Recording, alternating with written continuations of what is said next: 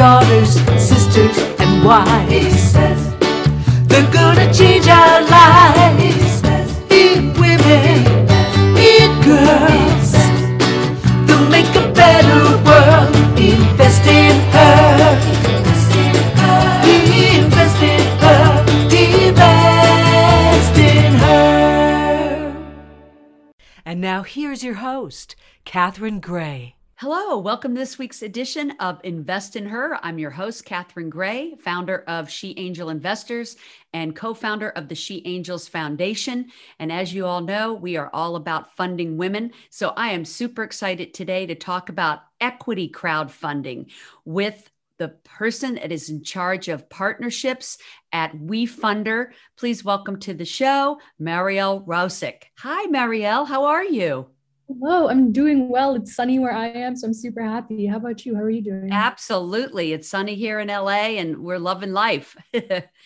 Well, a lot of people don't know about equity crowdfunding, so I am excited to talk to you about that today, and also about how you, as a young woman, got involved in the investment world, because let's face it, there's not enough women in the investment world, and I want to talk about how you ended up in that.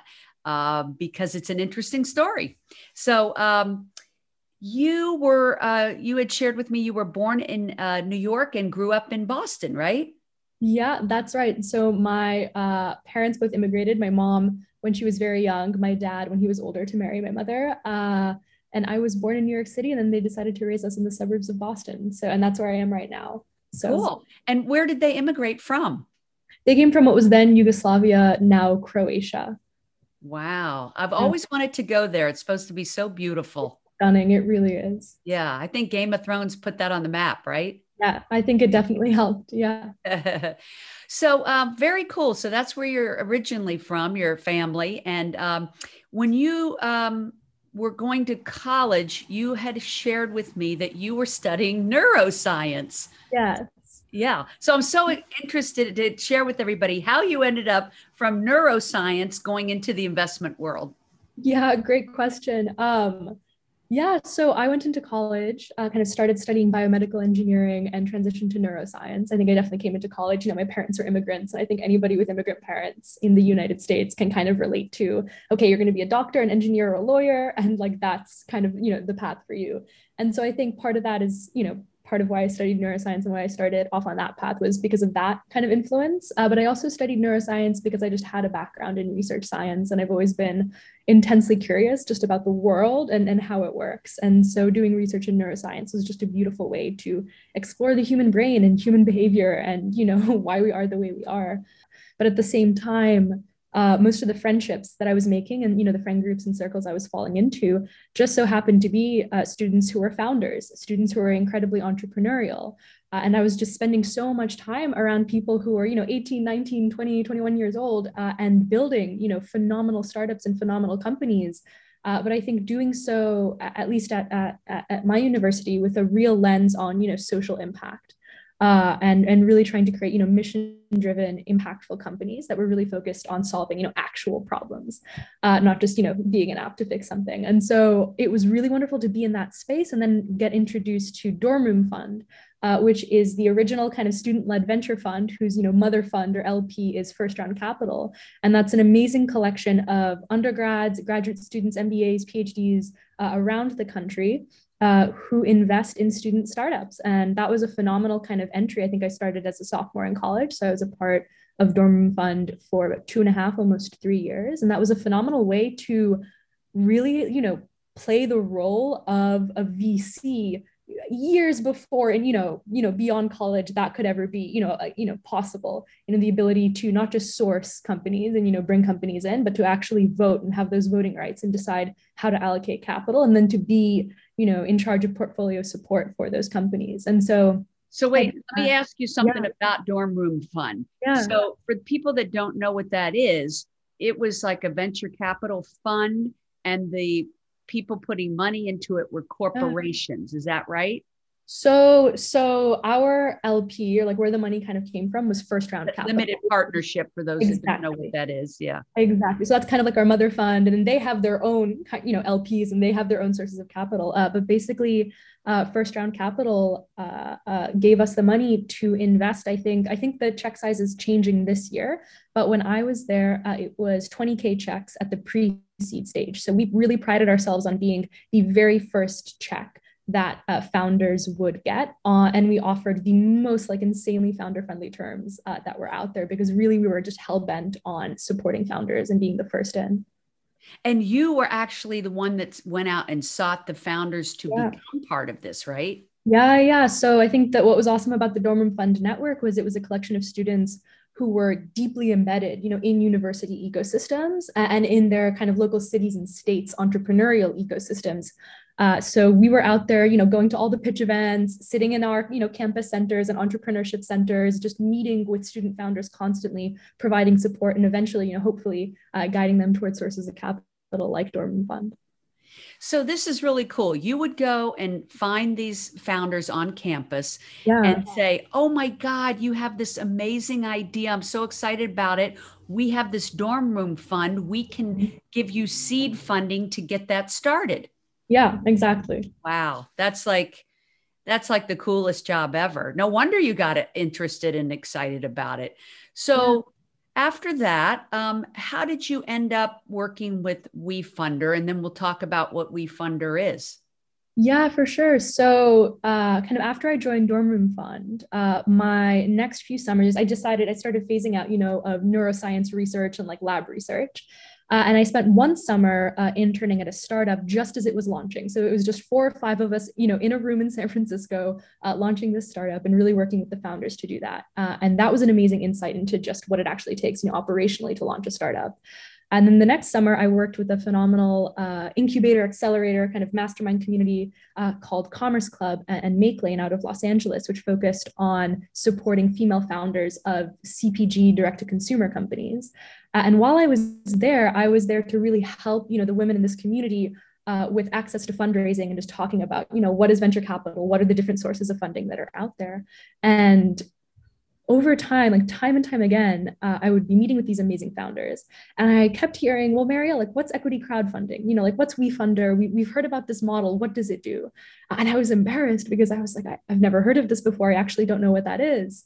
And I was really committed to just helping these founders no matter what. And I was also in a place where I realized that, traditional venture capital and sometimes venture growth models aren't always the best fit for founders. I think there's this idea because it's so sexy and, everybody's talking about it and so exclusive that VC is like the kind of one size fits all path for everybody, but it was only ever really designed to fit, a minority of cases, for that kind of unicorn hockey stick growth. And there were so many founders who were coming to me and saying, I want to build a sustainable, profitable business. Like I don't want to 10X in 1 year, but I know that I'm going to be, creating this amazing, sustainable revenue generating business, but I want to do it on my terms. And so with that, they were coming to me asking about models like equity crowdfunding.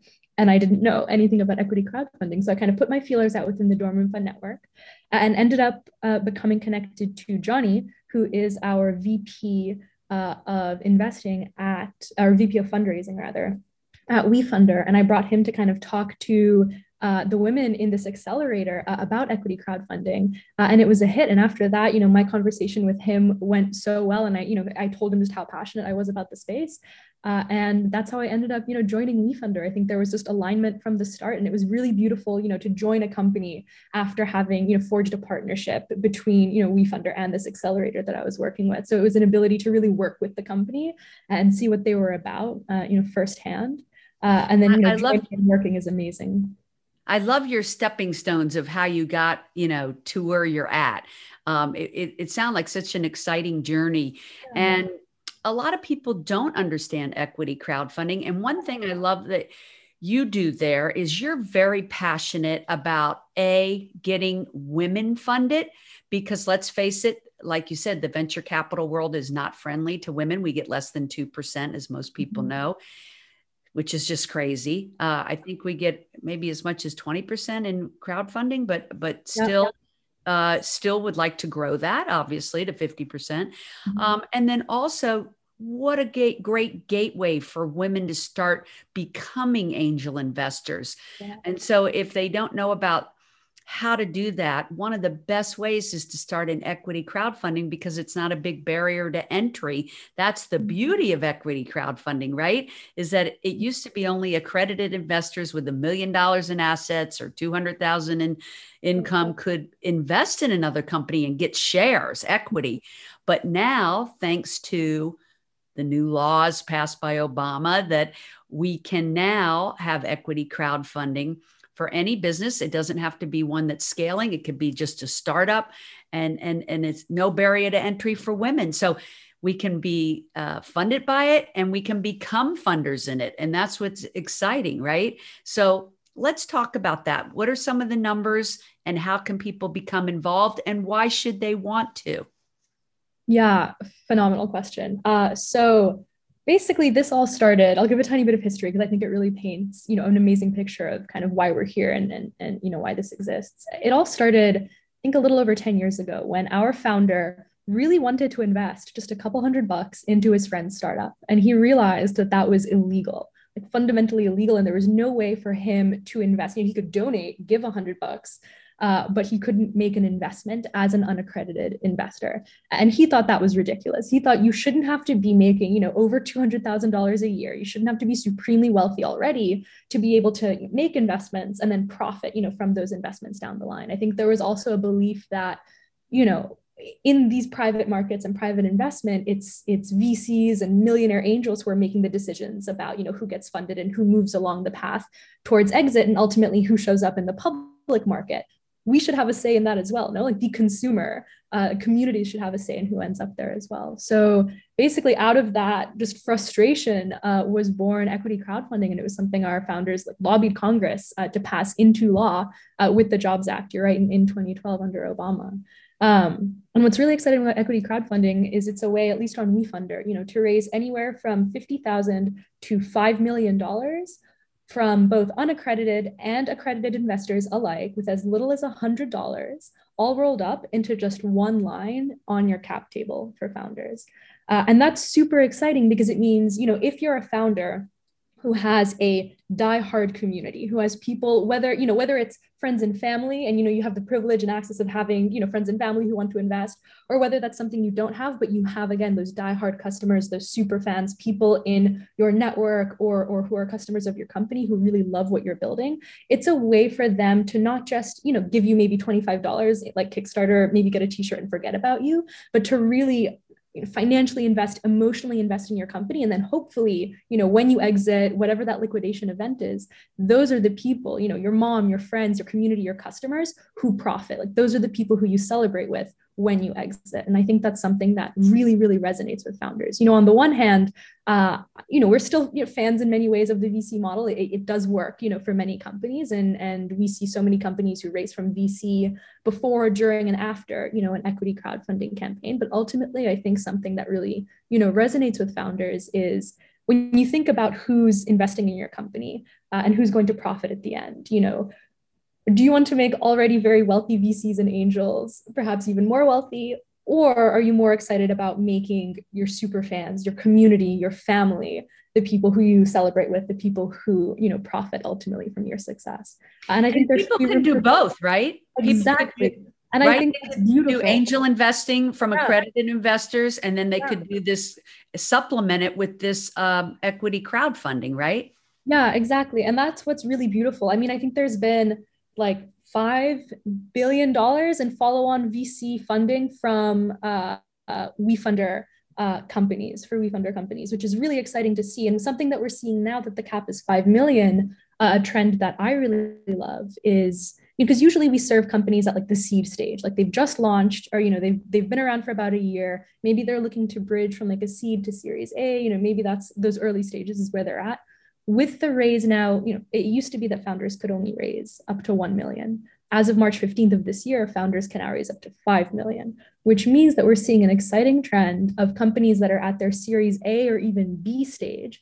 And what they're doing is maybe they're raising $10, $20 million overall from VCs, but they're allocating a portion of that round, maybe, not 1 to 5 million, to equity crowdfunding, to investors through WeFunder, because they're really excited about, allowing their superfans and customers onto their cap table as well. And it's just something that, is just really aligned with their mission and what they want. So that's an exciting trend that I'm excited to just see, grow even more in the future. So let's explain to people what this means, because often people are really innovative idea game changers, but they're not financial people. And so they might not even know what a Series A is, a Series B. They might not know what it means to put one line on their cap table. Can you explain those things? Yeah. So basically, when we talk about seed financing, we're talking about maybe the first or second round of equity capital that you're getting from people. So this isn't out of pocket. This isn't money that's just being donated.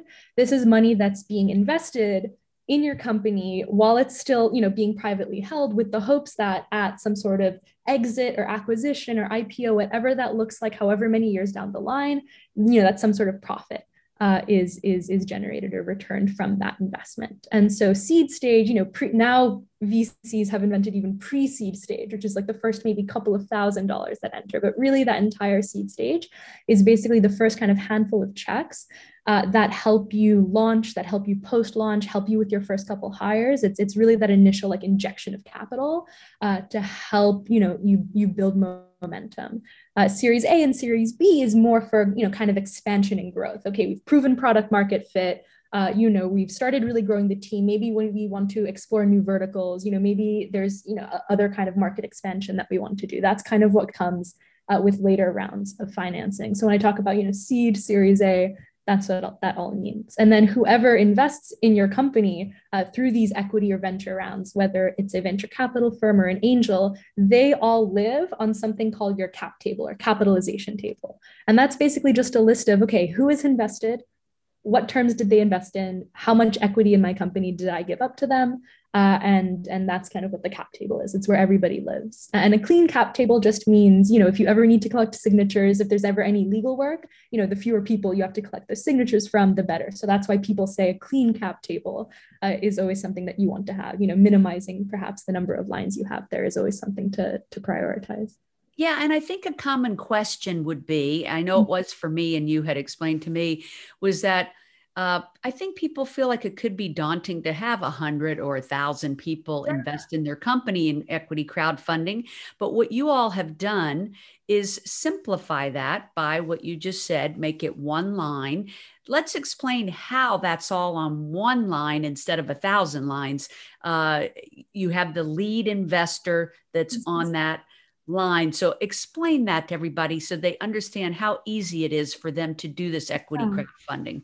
Yeah, you're so right. It is incredibly easy. And again, part of the reason also, just like as an aside, why this is all perhaps like foreign, to some people, is that it is very new. So, if you haven't heard about this or don't know the details, that's okay. It's on us to, come places like here with you, Catherine, and talk about it, because, this one line on the cap table only started happening in 2020. So this is incredibly new. But yeah, so the way it all rolls up into one line on your cap table, at least at WeFunder, we use kind of what's called a special purpose vehicle, which is just an easy way for us to kind of aggregate all of the investments together and roll them up into one line on your cap table.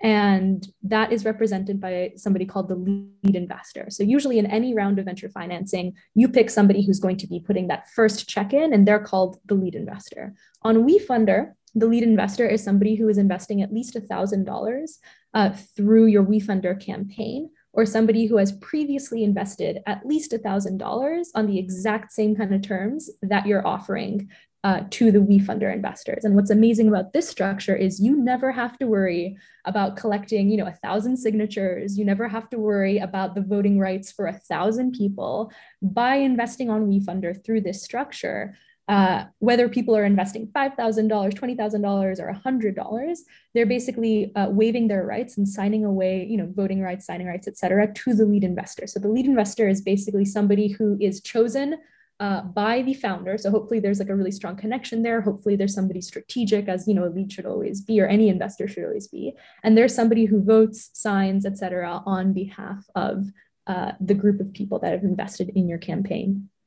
That's amazing. And like you said, this is a major breakthrough just recently. And so Yeah. I'm so happy to, enlighten people about this new opportunity, both as women that are looking for funding to go to wefunder.com and learn about it and speak with you.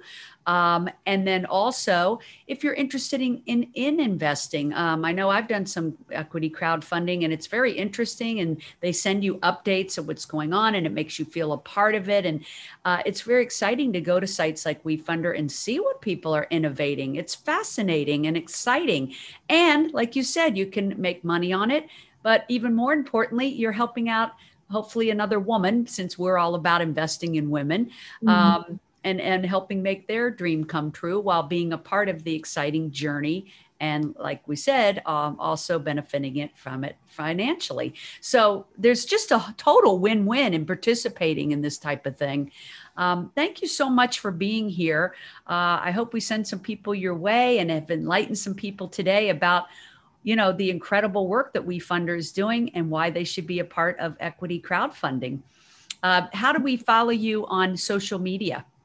Yeah, of course. Well, first of all, it's been really, really great to be here. I mean, one of the things, kind of like you're saying, that I'm really passionate about is just, first of all, telling founders that this is an option. I think it's so, so powerful, and it is such an amazing vehicle for so many founders that, getting your help and just getting the word out really, makes a big difference. And also, saying to, women who are investing that this is an option and this is an amazing way to, pave a road towards accreditation and being an angel investor. Like, here's a way to start your portfolio now before you even get accredited, which is just, an amazingly empowering thing to do.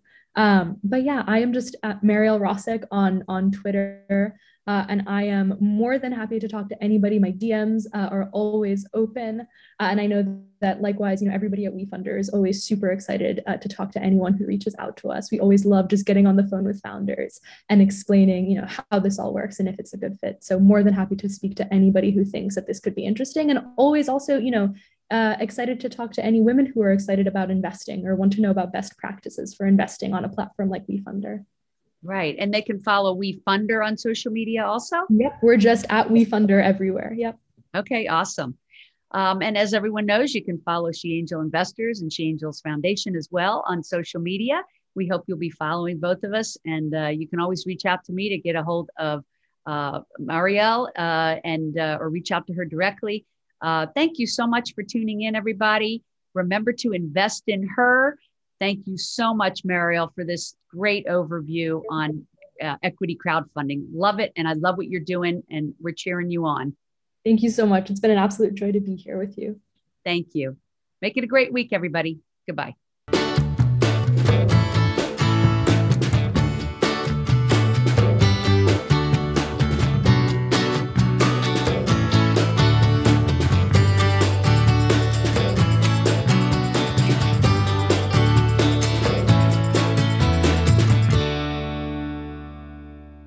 Our theme music was created and produced by Lindsay Tomasic.